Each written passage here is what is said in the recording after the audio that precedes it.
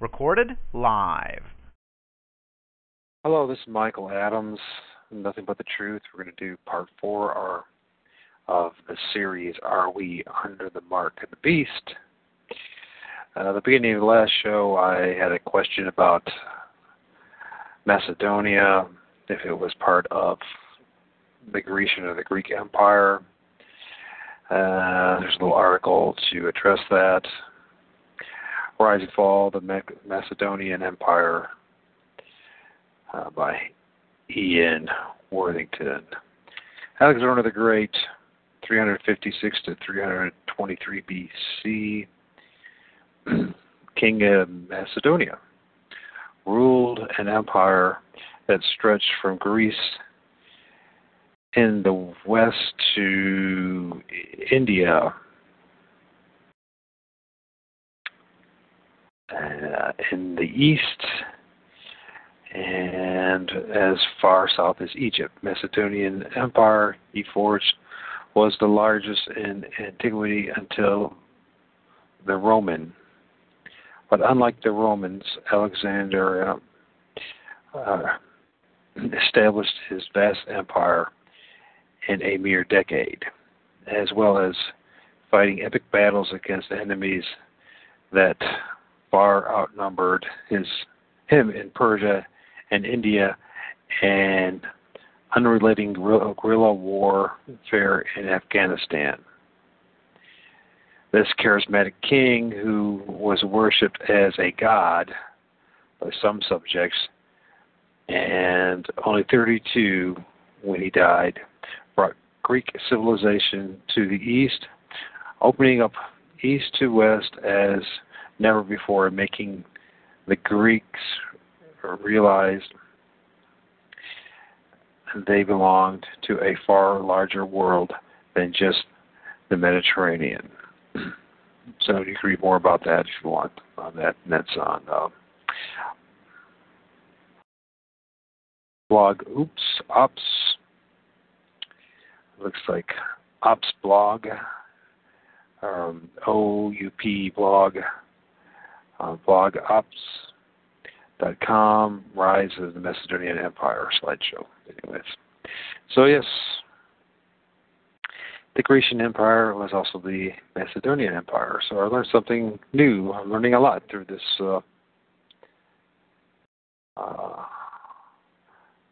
study of Are We Under the Mark of the Beast? And as far as the headlines go from Yahoo.com goes, let's see what we can read here. See, the first one, first article, Pope, U.S. trip already brewing controversy. CBS News. 8 months before the Catholic leader even arrives on U.S. shores, his planned itinerary and predicted rhetoric are already the topic of much debate. And then, of course, you got this Islamic State militants threaten to kill Japanese hostage.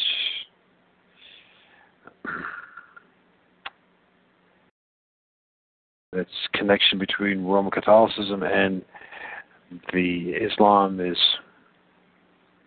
rather interesting in itself, and makes you wonder if if you're not going to accept the Pope, then we'll give you something worse. It's kind of like politics, huh?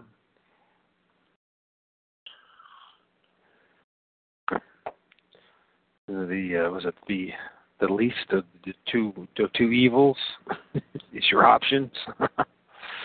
And if you're not going to accept the Pope, then we'll give you something maybe worse. I don't know. And of course, you're going to hear a lot more from the Mormons with the campaign wrapping up already for 2016. State Magazine, faced with more and more press, the Mormon Church is once again walling itself off. And it's got a picture of what's his face, the one that ran for last presidency. I can't even think of his name right now. I am kind of pretty tired. I want to try to do this recording. Hope that it might, spark some energy in me today. MS is kind of rough today. So, Pope says Catholics do not need to breed like rabbits. AFP. Pope Francis has said that good Catholics do not have to breed like rabbits, defending the Church's stance on artificial contraceptions and appealing to the world's 1.2 billion Roman Catholics to practice responsible parenting.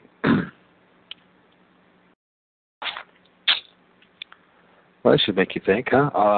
AFP, Pope Francis leaves door open to Dalai Lama meeting. Pope Francis left the door open to a meeting with the Dalai Lama, denying that he refused to receive the exiled Tibetan spiritual leader in December.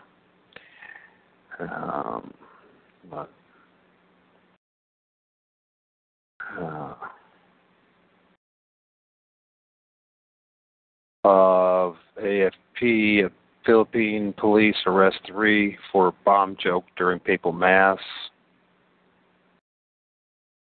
The thing about the Pope saying Catholics don't have to breed like rabbits. Makes you wonder about this Pope. What is his real agenda? Huffington Post, Jew tax, a warning to all. Last August, I wrote bluntly on Huffington Post about the Jew tax. That's what I call the portion of my synagogue dues going for surveillance cameras, alarms, and security guards. Now, in the wake of the recent massacres in France, you could read more about that. And pretty much more of the same thing.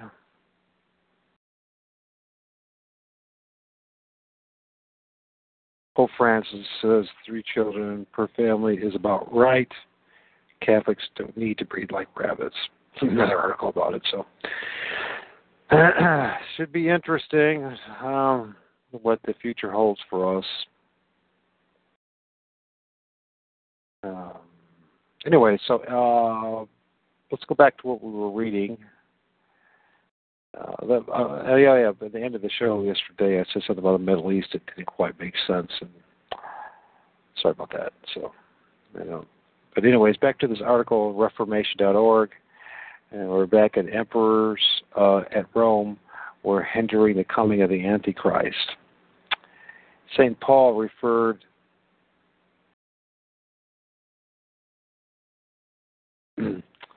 Let's see. So St. Paul referred obstructly to something mysterious that was hindering or restraining evil and holding back the revelation of the man of sin. The removal of the capital of the Roman Empire by Constantine in 333 AD greatly facilitated the coming of the Antichrist. The eternal Rome would allow a rival capital city to exist is truly remarkable. The emperors were persecuting Christians, but their presence in Rome hindered the rise of the papacy. Christians prayed for the emperors and the stability of the empire, but they never dreamed of creating another rival capital. Beginning from his home in Britannia, Constantine conquered Gaul and northern Italy. Then he led siege on Rome. Emperor Maxentius was drowned in the Tiber, and Constantine entered Rome on October 29th, 312 AD. A Roman Emperor Maxentius was drowned during the Battle of Melvinian, of the Melvinian Bridge on October 28th, 212, or is it 312? There seems to be a misprint here. It must be 312, and they just misprinted that, so, because the Battle of the Melvinian Bridge outside Rome was 312. And then they got a painting here, a glorified painting of the battle. So he's a lot more dramatic than it usually is. Constantine then built a new capital in Constantinople, and the Bishop of Rome assumed the purple and the title of Pontifex Maximus. This is the removal of the let or hindrance of the coming of the Antichrist. The Papal Roman Empire was born on January 313, when the Roman Senate recognized the roughneck Roman soldier Constantine as the first Christian emperor. Constantine melt down all the gold from the pagan temples and used that money to bribe the Roman Senate into moving to his new capital in Constantinople. And if you look at that, there's a line from Rome to Constantinople, and okay. After the removal of the capital, the Greeks continued to call themselves Romans, while the people in the western part of the empire became known as Latins. And we talked about yesterday about 666 in Greek equating to Latino, the Latin man.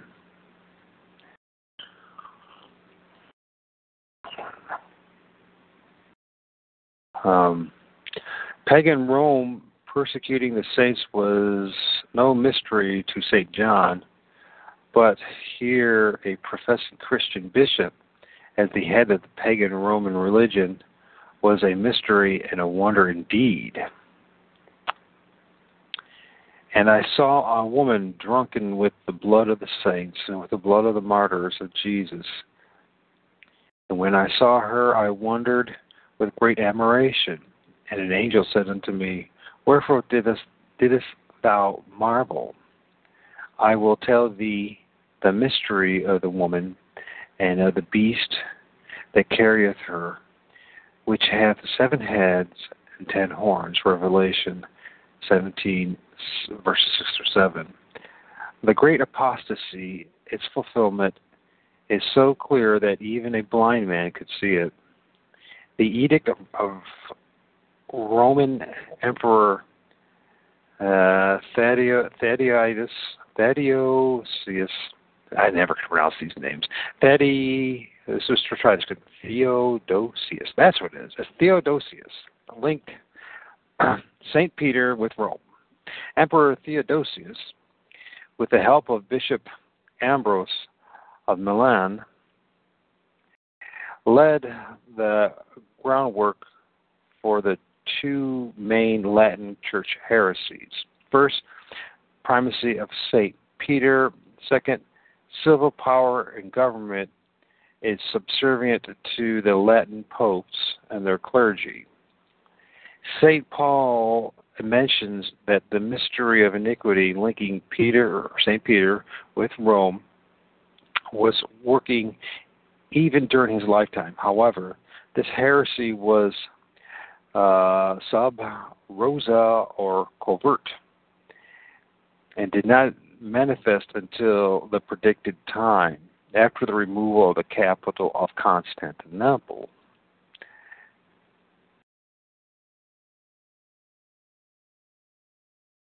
Emperor Theodosius I was a redneck Roman soldier from Spain. Was he? How come they keep saying there's a redneck? Must be some kind of Roman term in itself, huh? I don't know. That's a question. That's something to look into. Where do we get this term redneck? Well, actually, he's not saying roughneck. Excuse me, roughneck. He didn't say redneck. He said roughneck. Pope Damasus, the first pope to be called Pontifex Maximus, was also from Spain. So Emperor Theodosius I, he lived from 347 to 395. Emperor from 378 to 392.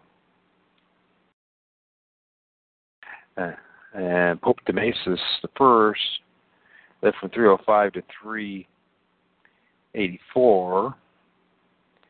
So they seem to have been living about the same amount of time that we do now.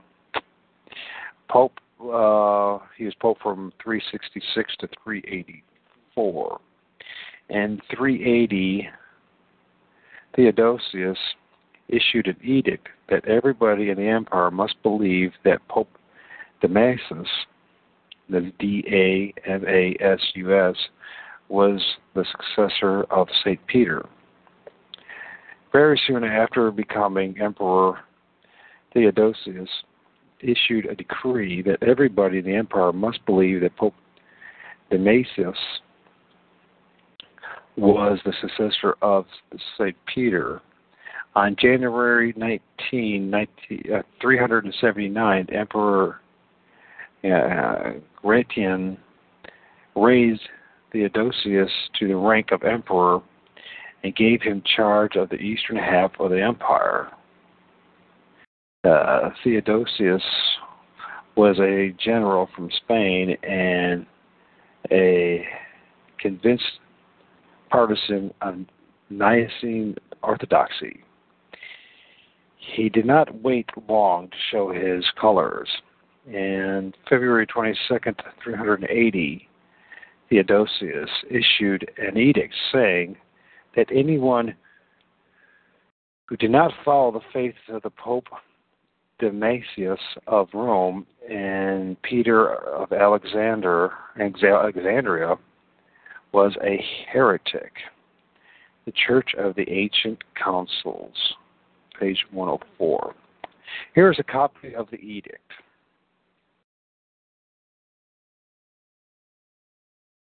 It is our desire that all the various nations which are subject to our clemency and moderation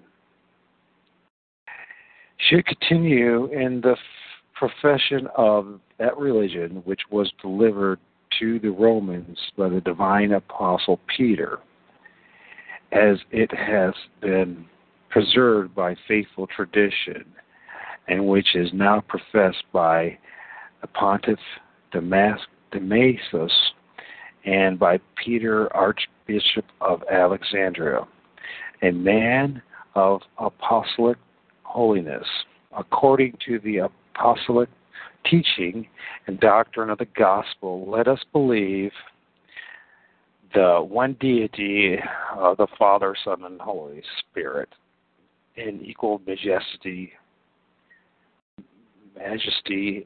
and in Holy Trinity. We authorize the followers of this law to assume the title of Catholic Christians.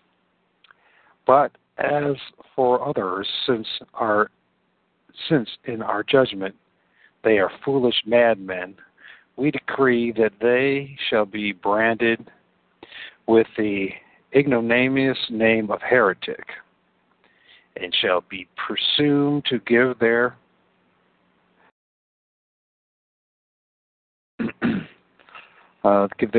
conventuals the name of the church. They will suffer, in the first place, the chastisement of the divine condemnation, and in the second, the punishment which our authority, in accordance with the will of heaven, shall decide to inflict. Theodosian Code, Book 16, the Catholic Faith.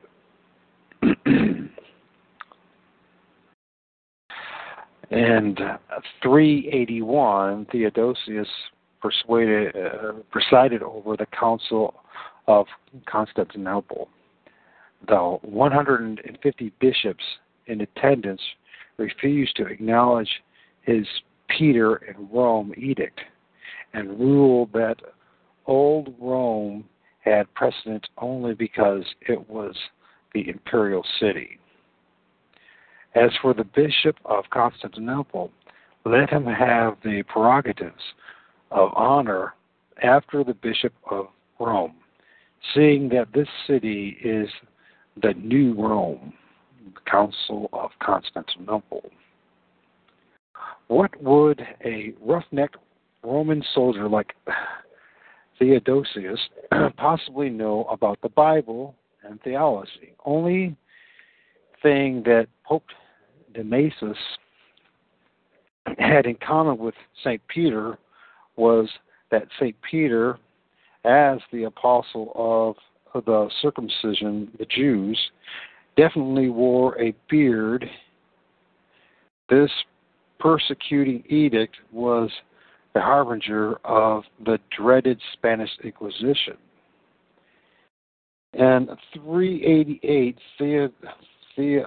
Theodosius invaded Italy to get rid of a rival emperor named Magnus Maximus. After defeating his rival, Theodosius ruled the empire from Milan, and was there that he met his spiritual advisor, Ambrose, the Bishop of Milan.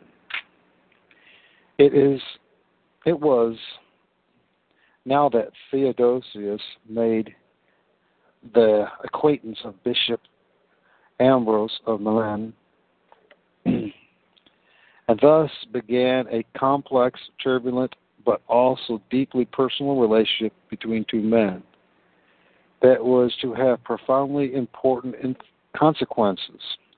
During the brief war, Ambrose had been in no danger, for the ultra-pious Catholic Maximus would hardly have harmed the bishop of his capital. But the fact that he did not flee enhanced his prestige. Indeed, he himself considered his moral authority to be second to none. He saw himself as answerable only to God, and thus his duty was to dictate to the conscience, hence the religious policy of the emperor by whatever means served this high end. And that's Theodosius, the Empire at Bay, page 664. Ambrose, the Bishop of Milan, was a powerful and influential teacher of the Latin Church. In 390, Theodosius gave the order of a horrible massacre of the city of Salonika. Ambrose threatened him with excommunication, and as a result, he had to do penance and grovel at the feet of the bishop. In the year 390, a star charioteer was arrested for the crime of homosexual rape. This took him out of the race, and as a result, the people rioted and many were killed. Theodosius' answer was to send his soldiers. About 7,000 people were massacred. Not surprisingly, the immediate reaction of Theodosius was of volcanic anger. But this time, unlike Antioch and his choler, he threw aside any inquiry or trial and immediately set secret orders to the new Gothic garrison at Salonika for a terrible, solitary bloodletting of the rebellious rabble. Accordingly, on a certain day when the people once again thronged excitedly in the hippodrome for the races, at a signal, the gates were barred. Without pity, deaf to the screams and entreaties of the people, or even inflamed by them, the troops proceeded for several hours to butcher the spectators indiscriminately. According to Theodoret, I don't know. 7,000 people, both sexes, all ages, were slaughtered. Whatever the numbers, no Roman city had experienced anything like this in living memory. It was something only brutal conquerors did to captured enemy cities. And it put the emperor's Gothic troops in exactly that light. The moral shock throughout the empire was, if anything, accentuated by the general reputation of Theodosius had for mercy and humanity. And once again, this is Theodosius, the Emperor at Bay, page 68. Ambrose threatened him with excommunication, and guilt-ridden, he did obedience at the feet at the feet of the bishop. Ambrose had a shrewd psychological knowledge of Theodosius, and his performance was subtle and masterly, unlike his earlier bludgeon tactics from the pulpit. Now, Theodosius was tormented not just by moral guilt, but by a very real fear of eternal damnation. Thus it was that an astonished people beheld an extraordinary spectacle as the ever-victorious, sacred, eternal Augustus, Lord of the world, put aside his gorgeous imperial regalia, and for several months wept and groaned as a humble, prostrate penitent in the Cathedral of Milan.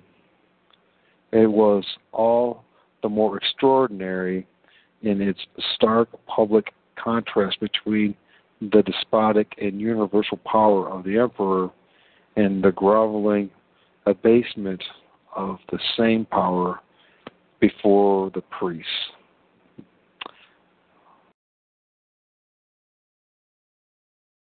And that's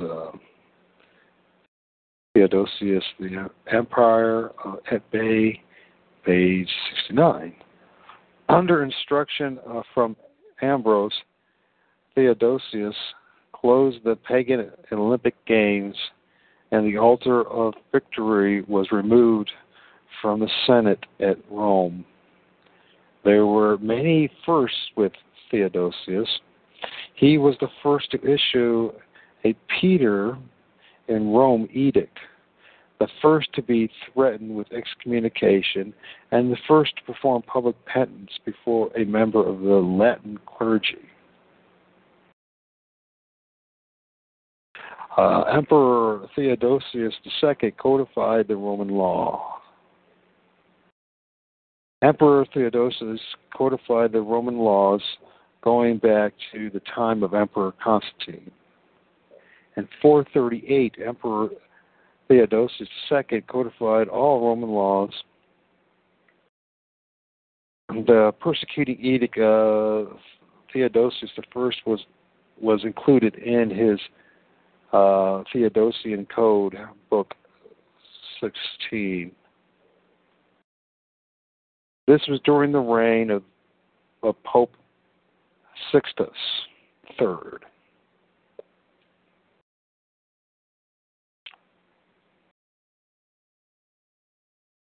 Okay, according to the Book of Revelations, the Antichrist supremacy was to last 1,260 years. Antichrist supremacy was to last, like it says, 1,260 years. St. John mentions the mysterious period that the Antichrist would make war with the saints and overcome them. And it was given unto him to make war with the saints and to overcome them, and power was given him over all kindred, tongues, and nations. Revelations 13:7.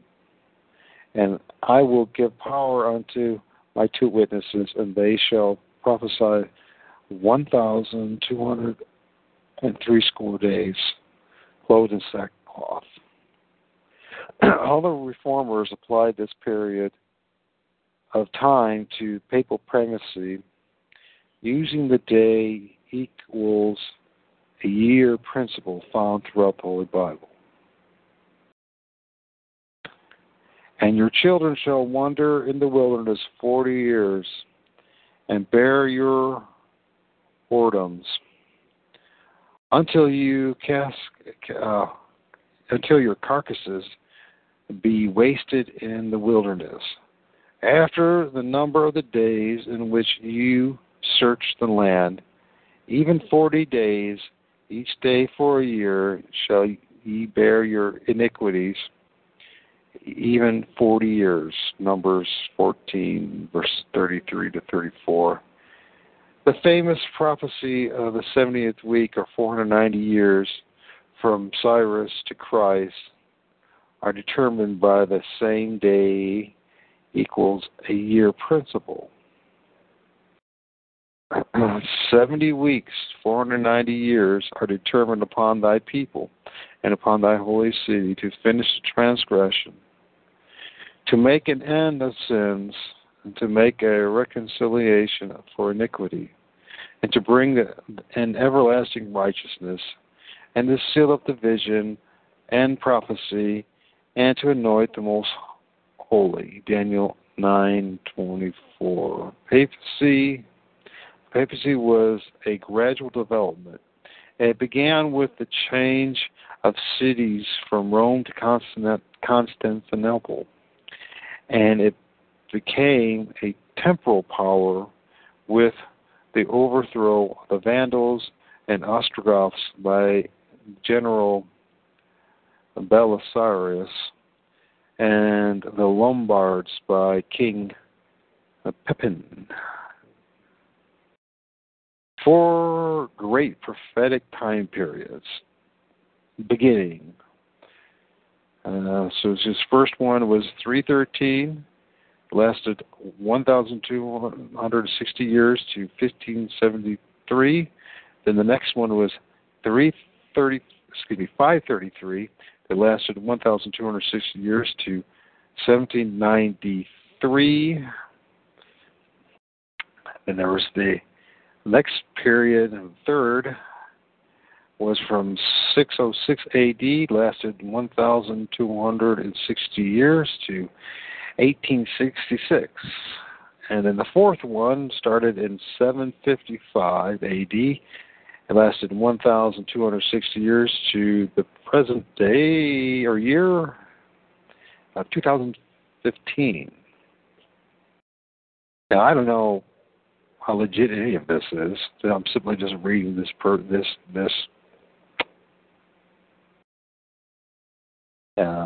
article and, for food for thought. I'm not trying to cause any kind of confusion. I'm simply trying to understand where actually this 1,260-year period really fits in history. And of course, we've mentioned now, I think in every show so far, about 1798 and how many folks feel, especially out of the Seventh-day Adventist movement, that that was the end of the papal reign, if you will, that 1,260 year. And maybe it is, I don't know. The first period began at the conquest of Rome by Constantine in 313. Official beginning of the papal Roman Empire can be dated to 313 AD at the Battle of Melvinia. I never can say this. The Melvian Bridge. The young Emperor Max Exodus left the safety of Rome and was drowned in the Tiber.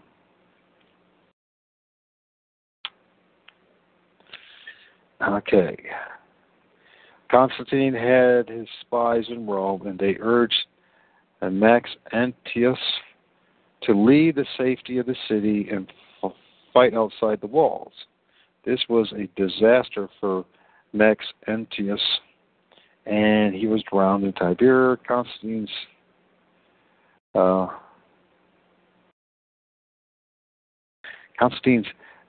panegyrics compared Constantine to Moses and Max Exodus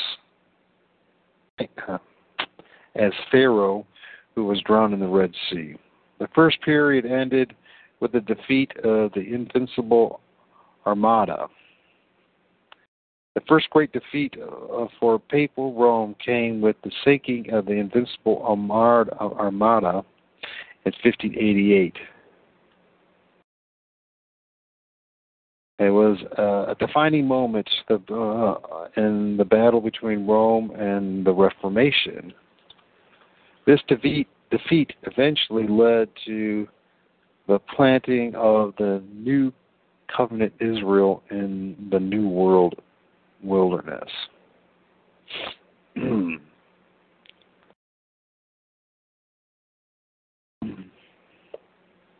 of course, Queen Elizabeth is part of all that. The defeat of the Invincible Armada prepared the way. Okay, we got that. British colonies and New Israel eventually became the United States. Well, I don't know if that's New Israel, but I know a lot of folks like the Mormons, and others like to say the United States is New Israel. I'll let you decide that one. I don't necessarily buy into it myself. Second period began at the time of the Emperor Justinian in 533. It was the next milestone in the rise of papal Rome with the publication of the Justinian Code. The Justinian Code was published, which comprised of the compilation of all the laws of the Roman Empire going back to the time of Emperor Hadrian. This was during the reign of Pope John II.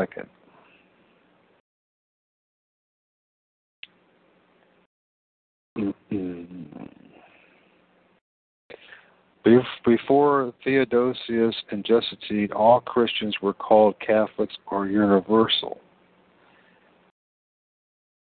Didn't know that one. I don't know if that's true. Theodosius and Justinian restricted the term to those who followed this new mystery of iniquity or St. Peter of Rome religion. Justinian Code, Book 1. Justinian Code was a compilation of the laws of the Roman Empire going back to the time of Emperor Hadrian. 117 to 138. They included the enactments of the emperors Theodosius I and Theodosius II. We desire that all people subject to our benign empire shall live under the same religion that the divine Peter the Apostle gave to the Romans, and which is said religion declares was introduced by him, and which it is well known that the Pontiff Damascus, and Peter and Bishop of Alexandria, a man of apostolic sanctity, embraced, that is to say, in accordance with the rules of the apostolic discipline and the evangelical doctrine, we should believe in the Father, the Son, and the Holy Ghost, consisting of a single deity, endowed with the equal majesty, united in Holy Trinity.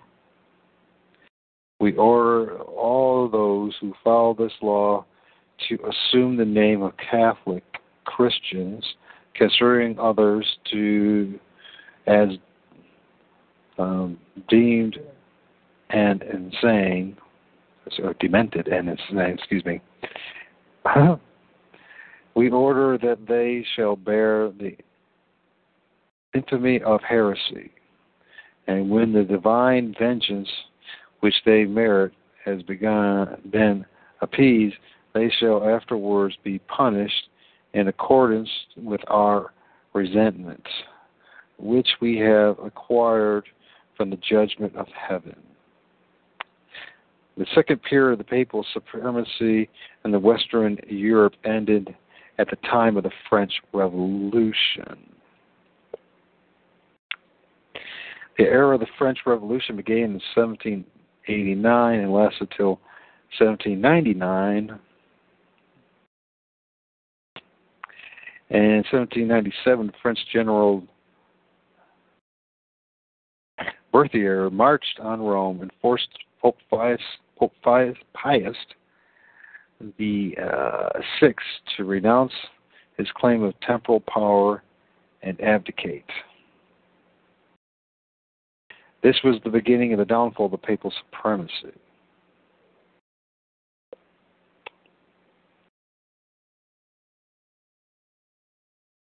On August 29th, 1799, Pope Pius VI died as a prisoner of the French in the city of Valence.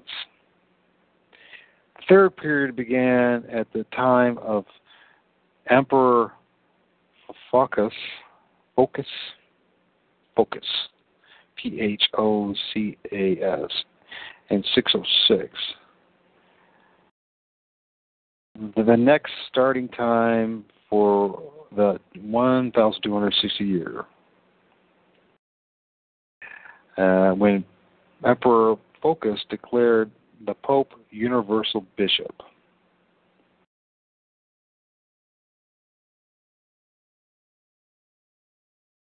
And 606, the Emperor issued a decree that the See, S-E-E, of Blessed Peter,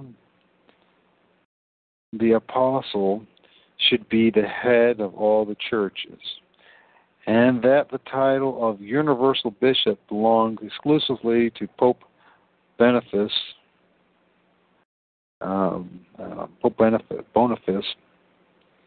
and his successors. It shows a coin of Emperor Phocas, reigned from 602 to 610, and Pope Boniface III, Pope from 606 to 607. Here is a quote from Emperor Phocas from the Catholic Encyclopedia. After his elevation to the See of Rome, that's S-E-E, of Rome, Boniface obtained a decree from Phocas against Syracuse, the bishop of Constantinople, by which it was ordained that the see of the blessed Peter or the apostle should be the head of all the churches, and that the title universal bishop belonged exclusively to the Bishop of Rome, an acknowledgement somewhat similar to that made by Justinian 80 years before. At Rome, Boniface held a council attended by 72 bishops and all the Roman clergy, wherein he enacted a decree forbidding anyone under pain of excommunication during the lifetime of a pope or of a bishop to treat of or discuss the appointment of his successor, setting forth that no steps were to be taken to provide for a successor until 3 days after the burial of the deceased. Catholic Encyclopedia article, Pope Boniface III. Because Constantinople was now New Rome, the Patriarch of Constantinople saw himself as having as much right to be styled universal bishop as the Bishop of Rome. This immediately sowed the seeds of conflict between East and West. The third period ended in 1870.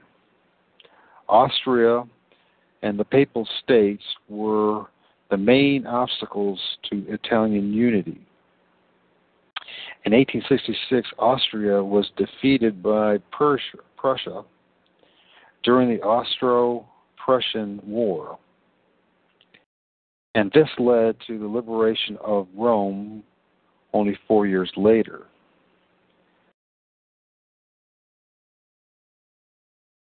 The Battle of Sadowa took place on July 1866 between Austria and Prussia. The Prussians used many innovations learned during the U.S. Civil War to achieve an astonishing victory. France saw Prussia as an upstart, and this led to the Franco-Prussian War 4 years later.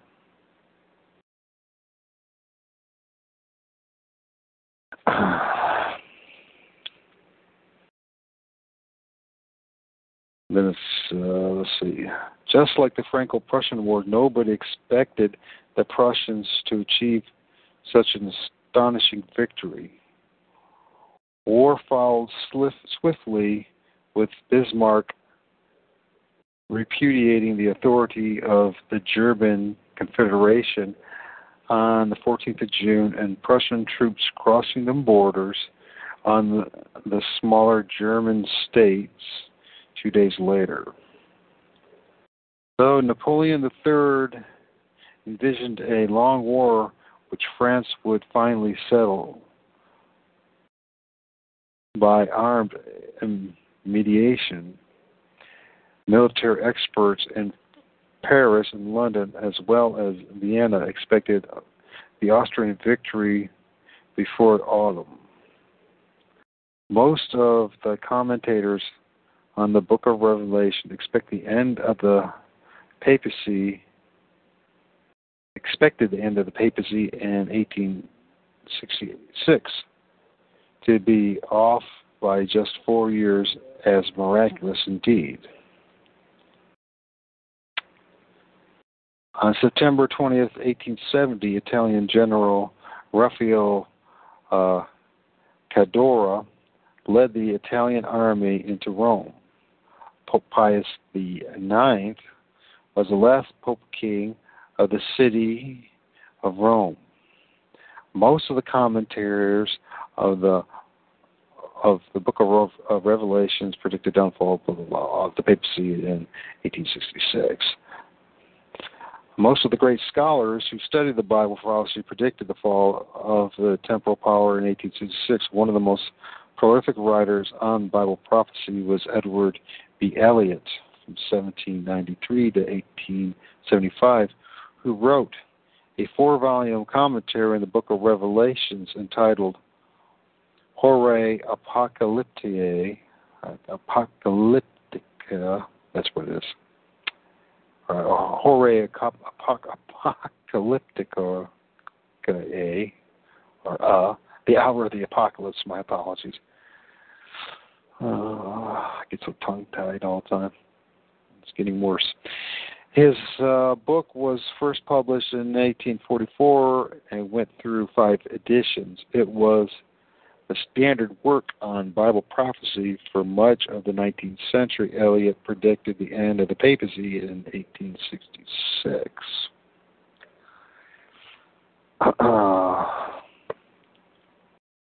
Let's see, I guess this is what he says to say in the Horae Apocalypticae, Volume 3.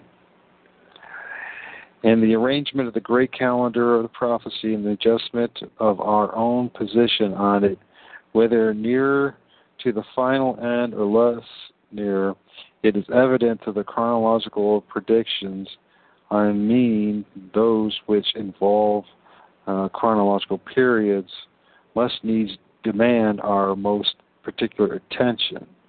First and foremost, and the importance is this memorable prophecy of 1,260 years of the beast or Antichrist, 6 times repeated in the apocalyptic vision under one or other varieties of formula, and 3 in Daniel. This measures the beast's reign and recognized supremacy over the Roman Empire during its last divided and apostatized state, or rather the reign of the beast's last head. Antichrist, we have seen that with the reflected light, that grand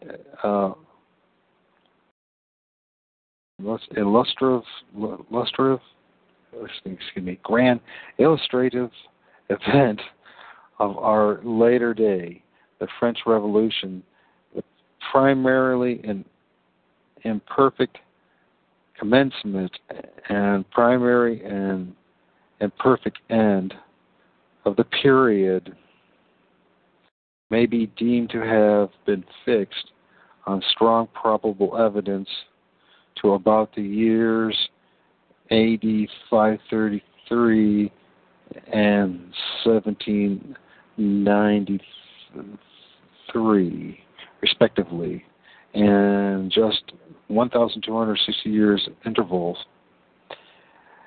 The one of the epoch of Justine's decree and code, which was a vital imperial recognition of the Pope's supremacy and his then assumed character of Christ's vicar or Antichrist, the other that the French Revolutionary outbreak and new legal code which gave to the Pope's anti-Christian supremacy the power, a deadly blow through Western Christendom. At the same time that the full and complete commencement appeared on strong and peculiar historic evidence, specifically that the resin 10 diademed Romano Gothic papal horns to have about synchronized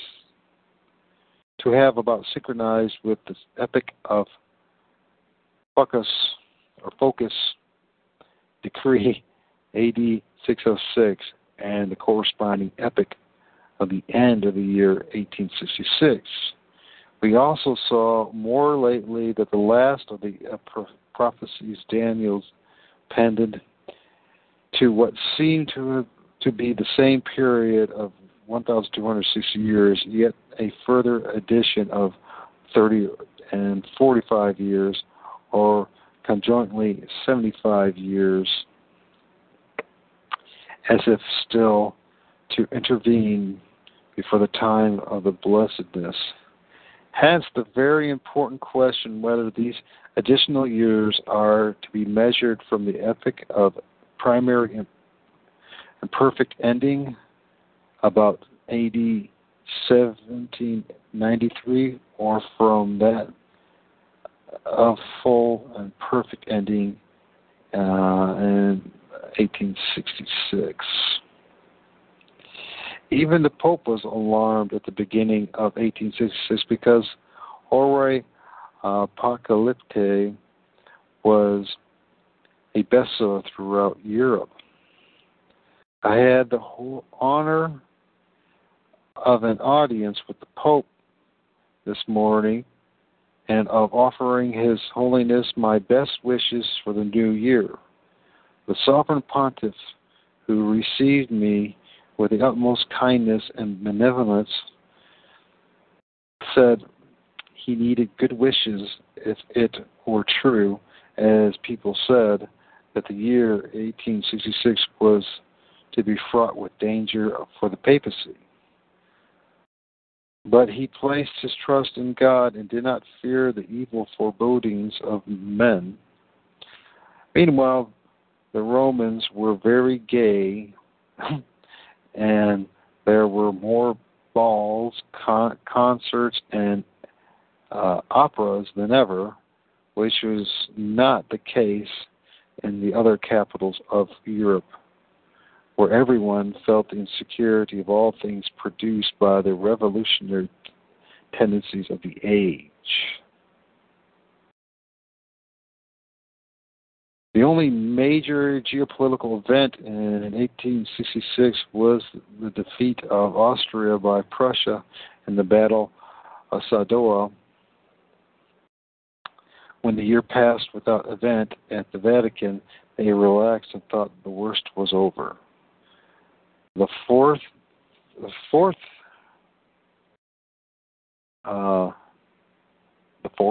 period, it says Ford, F-R-D. I think it's the fourth period, began with the time of King Pepin, that's P-E-P-I-N, of the Franks.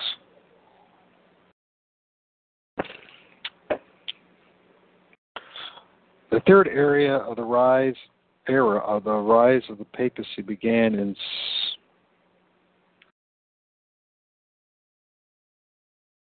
I think that might be a misprint too. Maybe a third? Because we just read about third. I think the fourth era of the rise of the papacy began in 755. This was the official beginning of the temporal power of the popes.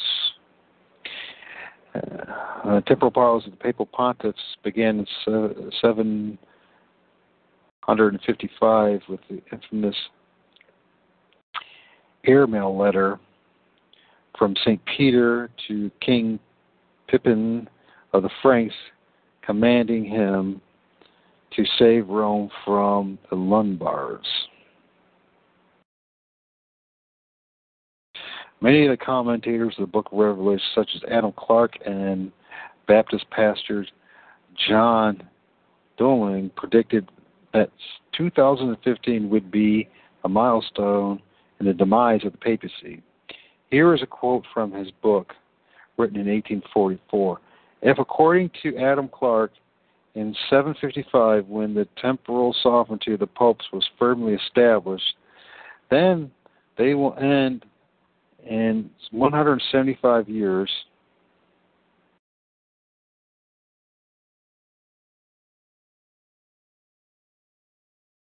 which makes no sense. This sentence makes absolutely no sense. But if, according to Adam Clarke, in 755, when the temporal sovereignty of the popes was firmly established, then they will end in 175 years, or 2015. Dowling, the exposition of the Prophecies. Page 191. Well, I can tell you right now that doesn't make much sense at all, because 175 from 1750 or 755 doesn't even come close to 2015. That must be a misprint. Based on this prediction, the time is running out for the papal dynasty.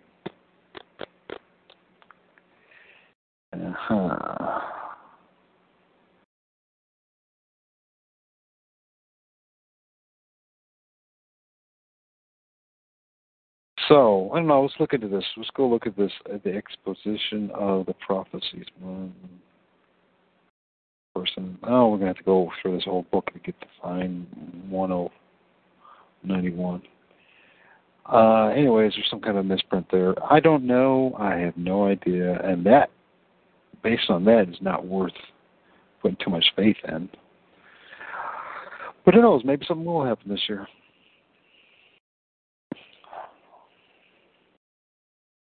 I'll have to do some more research on that one and see if we can tie that in somehow. The word ante is used in the Greek New Testament, means substitute or surrogate. In modern parlances, it means identity theft. Of course, someone who steals another person's identity and pretends to be that person is obviously an enemy of that person.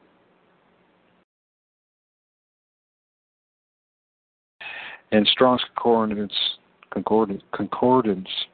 anti means substitute in room of instead of. Many times in history, the papacy, there have been anti-popes. These anti-popes were not atheists who sought to abolish the papacy, but men who were rivals of then reigning popes and claimed that they were the legitimate pontiff. All the popes claimed to be God Almighty on earth.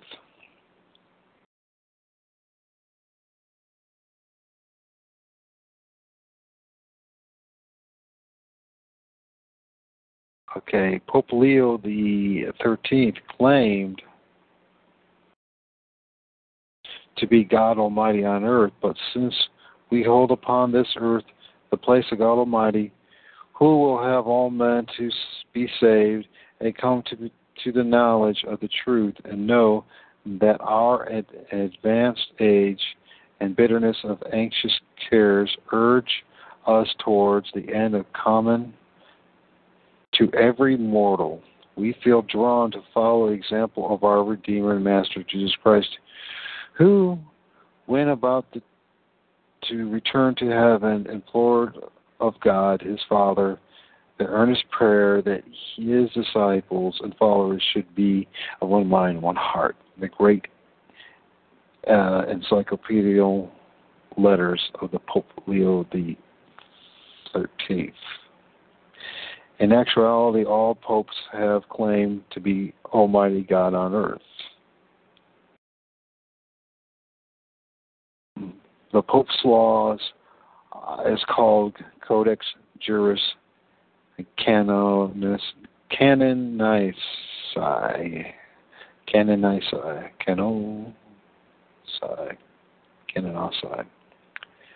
Anyways, let's see if we really want to read that. So, anyways, I'm very dissatisfied with that. About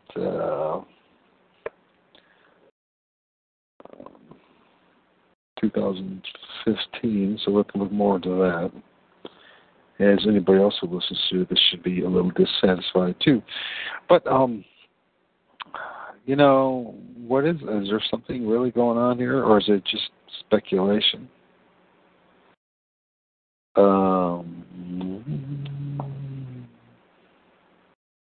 Let's see what that's at.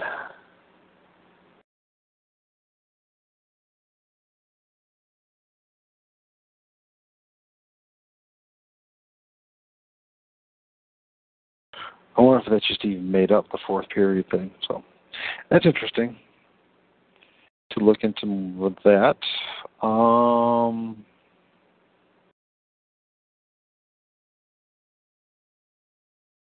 Well, I guess it proves one point. There's many different opinions and quote-unquote interpretations of Revelations of this 1,260-year period.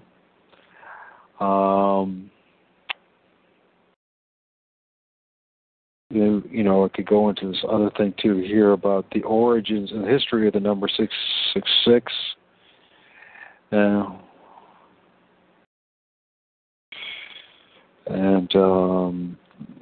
This article argues that the number 666 comes directly from the worship practices of the city of Babylon about the time of the Bible prophet Daniel. The people of Babylon worshiped gods that were associated with the sun, moon, and visible planets of our solar system and certain of the stars involved in the practice of astrology. The Babylonians were the principal developers of astrology, much of which became the foundation of astrology as we see and practiced by some in the modern times. You might find this web page of interest as it explains some of the thoughts behind astrology. Not all of it is accurate. Wikipedia has an interesting article about Babylonian astrology. For a list of astrological symbols, many of which you probably will recognize as having seen them in the past, blah, blah, blah. So we can talk more about that. But I am now stumped on this show because now I got something else. This 2015, where did they get this number? Is it just some more wackiness? Would you be surprised if it was? I wouldn't be. Seems to always be the case.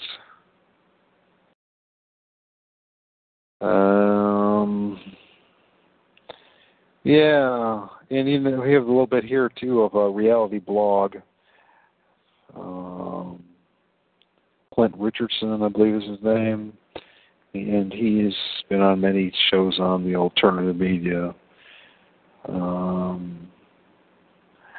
Global Social Security System. Did you know that over 130 to, and I'm going to add up to 170, maybe even more countries in the world now have Social Security insurance program?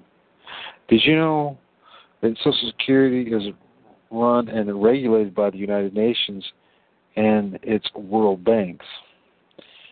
Have you ever heard of the International Social Security Association, ISSA? Did you know the United States Social Security Administration has international treaties, agreements through the United Nations with other countries and their Social Security system? Well, it is all true, but before we get into that, let's make sure that we understand just what this social program really means. Being a United States citizen with a Social Security number, it is so much more than you might think. Social Security, mark of the beast. Mark of the beast is upon all American citizens. The federal corporation named the United States is that beast. The mark of the beast is that number. One of the greatest misconceptions in Bible prophecy is that the thing referred to in the Bible as the Antichrist, and so many other fictional tales about said of the Antichrist, will someday be incarnated into a single living entity, a beast in the guise of a human, that will fool the people of the earth into loving and following the beast into the virtual hell enslavement on earth. But I'm here to provide you with alternative and more realistic view. I'm here to say that the biblical Antichrist is already upon us. Yes, as we've been talking about, that would be the papacy, right? But he probably won't agree with this. But we'll go with it anyways. It is not a single person, but a government run by and consented to by the people. That, as we talked about with the papacy, it has a temporal and spiritual power. It is literally a sectarian or sectoral government and a religious entity. And when we mentioned this, I don't know. It is not a living, breathing human being or demon, but is instead all humans via their consent to it. It is not a devil reincarnated, but is in fact an incarnated body of legal codes that has created the mark of the beast through the people's ignorance of the law that they create. I'm here to say that it is not God that will save us from the Antichrist, but only our collective non-consent through non-participation in this system that will save us from ourselves. If it is true that God gave man the gift and the curse of having free will, then it must also be true that God only helps those help themselves. That's arguable in itself right there too. But we're talking about a guy that if I'm not mistaken, if I read correct, yeah, he quotes something straight out of the Book of Mormon. This should be interesting. So, did you know this? I didn't know. I had no idea that Clint was some kind of ties with the Mormon Church or something. I had no idea. What is the mark of the beast? In Title 42 of the U.S. Code, entitled The Public Health and Welfare, we can literally find the root of this evil mark from the beast called Social Security. Though Title 42 is not statutory law, but is actually prima facie law, consent of the governed required, the implementation of legal code is exactly what we expect from the beast as a federal United States corporation. So let's have a look at Section 666 of the U.S. Title 42, Public Health and Welfare. Section 666 of the Social Security Act requires every state as a federal insular possession to obtain a person number that is attached to the name of the person before such things as a license to work, drive, marry, or any other state services, privileges, not rights, are granted, of which now include federal grants and annulments to the states as revenue sharing for promotion of this enslavement via the number. In other words, a natural-born citizen of the United States of America cannot work in a federal United States jurisdictional territory, the federal United States, without being marked by the Social Security number, the number of the beast. For those of you that don't understand the difference between the two governments, and that as citizens you are required to obey both, please read the Supreme Court's opinion of this fact. And it is here. The people of the United States of America, the people of the United States residents within any state are subject to two governments. One state, the other national. But there need be no conflict between the two. The power which one possesses, the other does not. They are established for different purposes and have separate jurisdictions. Together they make one whole and furnish the people of the United States with a complete government, ample for the protection of all their rights, brackets privileges, at home and abroad. True, it may sometimes happen that a person is amendable to both jurisdictions for one or the same act. It is a natural consequence of a citizenship which owns allegiance to two sovereignties and claims protection from both. Citizens cannot complain because he has voluntarily submitted himself to such a form of government. The Supreme Court, 92 U.S. 551, U.S. versus it's like Kirkshank. And then for some strange reason, he quotes this. This is Nephi chapter 3, verse 8. This is out of the Book of Mormon.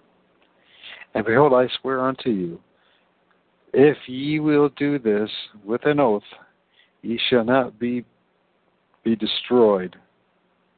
But if ye will not do this, I swear unto you with an oath, that on the morrow month I will command that my army shall come down against you, and they shall not stay their hands, and shall spare not, but shall slay you, and shall let you fall the sword upon you, even until ye shall become extinct.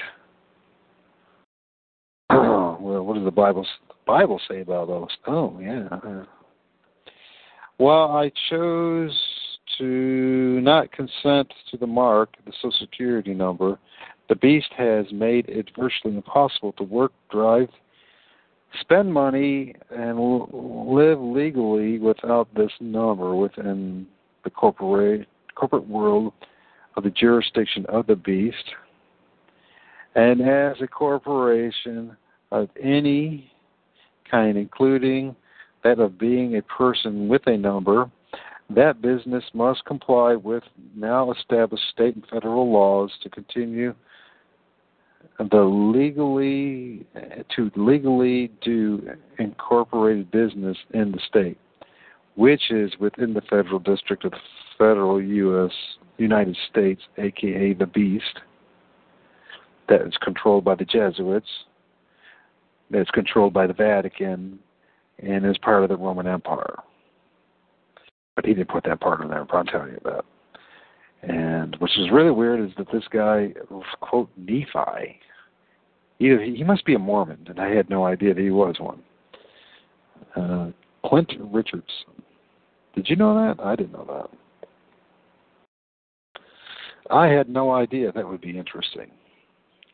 In short, the ability to not consent to this mark is nullified by the beast through the legal code that makes those without the number unable to support themselves or work without the mark.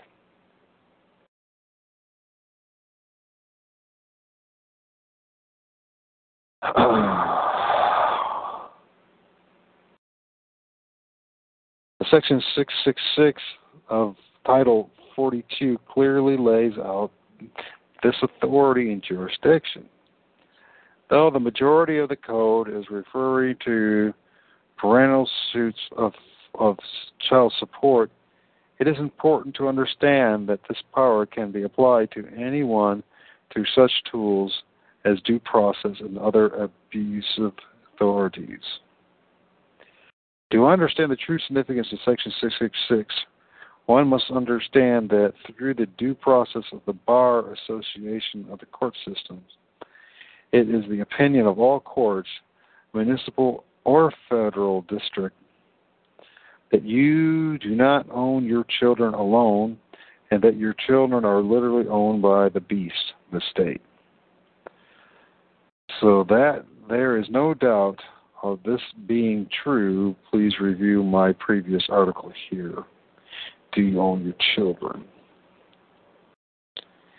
And it will be something interesting to go into. And I think I'll stop here for this part 4 of Are We Under the Mark of the Beast? I'm going to look more into this supposedly a prophetic date of 2015 and see if I can find anything anywhere about that. And then the next time I do an episode of this, or a part 5, I guess, episode part 5, and we'll do some more about this,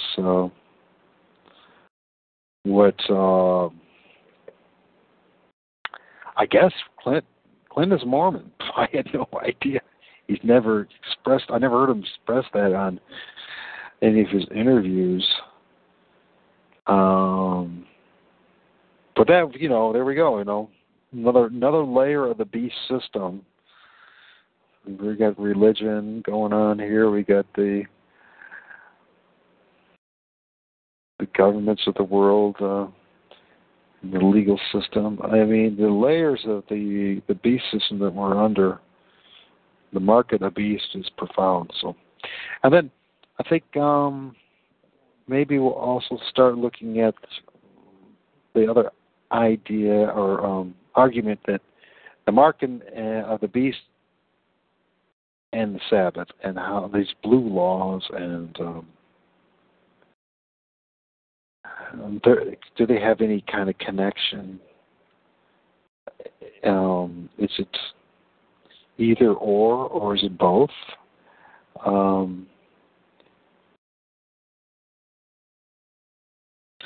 Well, according to the Roman Catholics, Catholic record, they say, quote, Sunday is our mark of authority. The church is above the Bible, and this transference of Sabbath observance is proof of that fact. Of course, the chance of from Sabbath to Sunday was her act. The act is a mark of her ecclesiastical power and authority in religious matters. And that says, signed by H.F. Thomas, Chancellor of the Cardinal Gibbons, in a letter dated November 11th, 1895. And the other quote was Catholic Record of London, Ontario, September 1st, 1923. And you find many of those claims coming straight out of the Roman Catholic Church. And so we see this connection between the Church, the Catholic Church, the Roman Empire, the legal system, and yeah, so we'll just keep on looking and exploring, and we'll make up our minds as we go along, I don't know. I certainly don't want to make up anybody's mind. That's for sure when it comes to this. I just want to try to present as much information about the topic as I can. Hopefully I can learn and grow from this process as much as somebody who might be listening to me. And, between me stumbling and bumbling thanks to my MS and everything, and the topic is not going to, it's not for most people. Most people won't want to listen to me, let alone learn about this stuff. So I understand that. So, but I feel it's an important enough issue to share it with, even if it's with one person. So, okay. So I guess a homework. I got to figure out where 2015 shows up in prophecy from these reformers. So, anyways, with that, everyone have a good day. Goodbye. God bless.